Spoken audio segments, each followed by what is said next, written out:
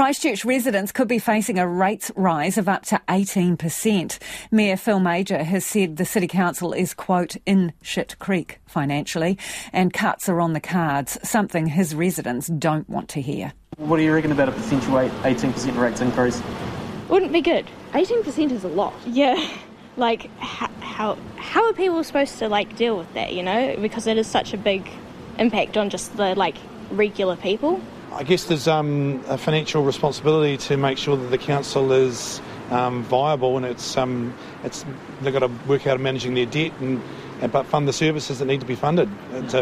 I wouldn't want to be in that position, but right now people can't handle extra costs being given onto them either, because it's a really difficult time. I think it's very concerning, because I'm on my own in a house, and the rates are actually quite difficult to face as it is, as a one person, in a property, and they've been substantially increased over the past year, so another increase is really going to affect people as well.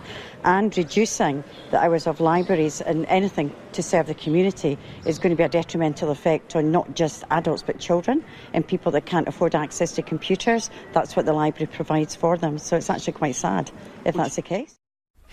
The full extent of the situation has been laid out for councillors at a closed-door briefing today, and Phil Mauger's clear the chopping block is being warmed up.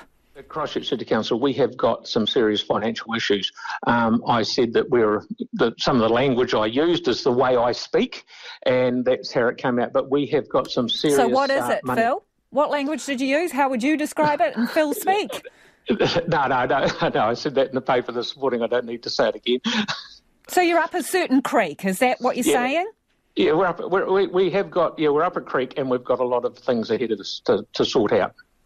Okay, what is the size of the debt and the repayment as you see it? The debt at the moment is $2 billion. So what I tried to do was get it down so Joe, average public person, could understand it. So I went to my bank manager and said, I want to borrow $2 billion and pay it back over 15 years. What are the repayments?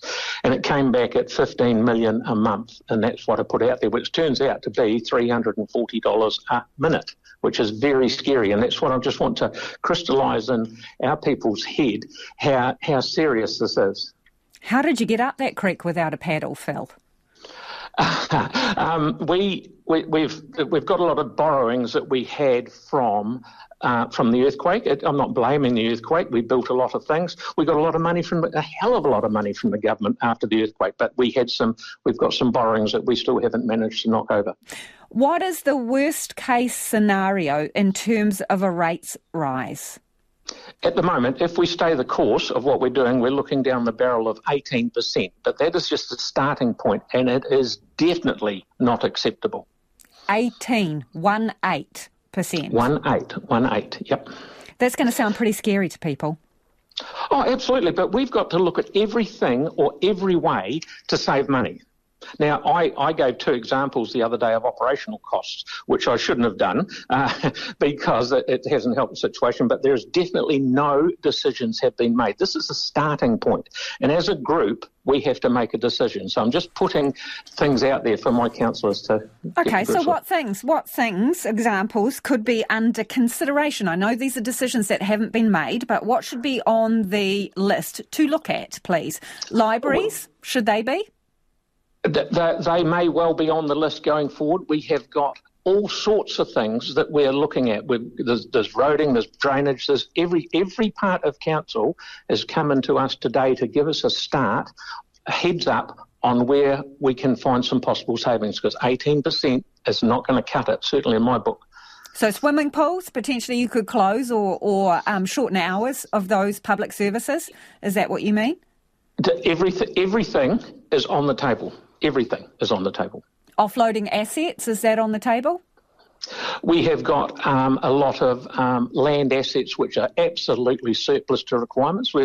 That's information that we got today. So we're quietly working through a draft. We've done a dozen public meetings on the long-term plan already, but now we're getting into a draft because by February, we have to produce a long-term plan for public consultation. When you talk about worst case scenario, I know, 18% rate rise, are you talking about for the 2024-25 year? That is correct. So just around the corner, really? Everything's just around the corner. Yep. So are you going to put your hand out to the new government, see if they can help you? Well, we haven't got a new government yet. We'll find out on the 3rd of November what's happening, and then it'll probably take a couple of weeks after that. But I'm certainly going up and going to talk to whoever's the new Minister of Local Government and people up there and see what I can do.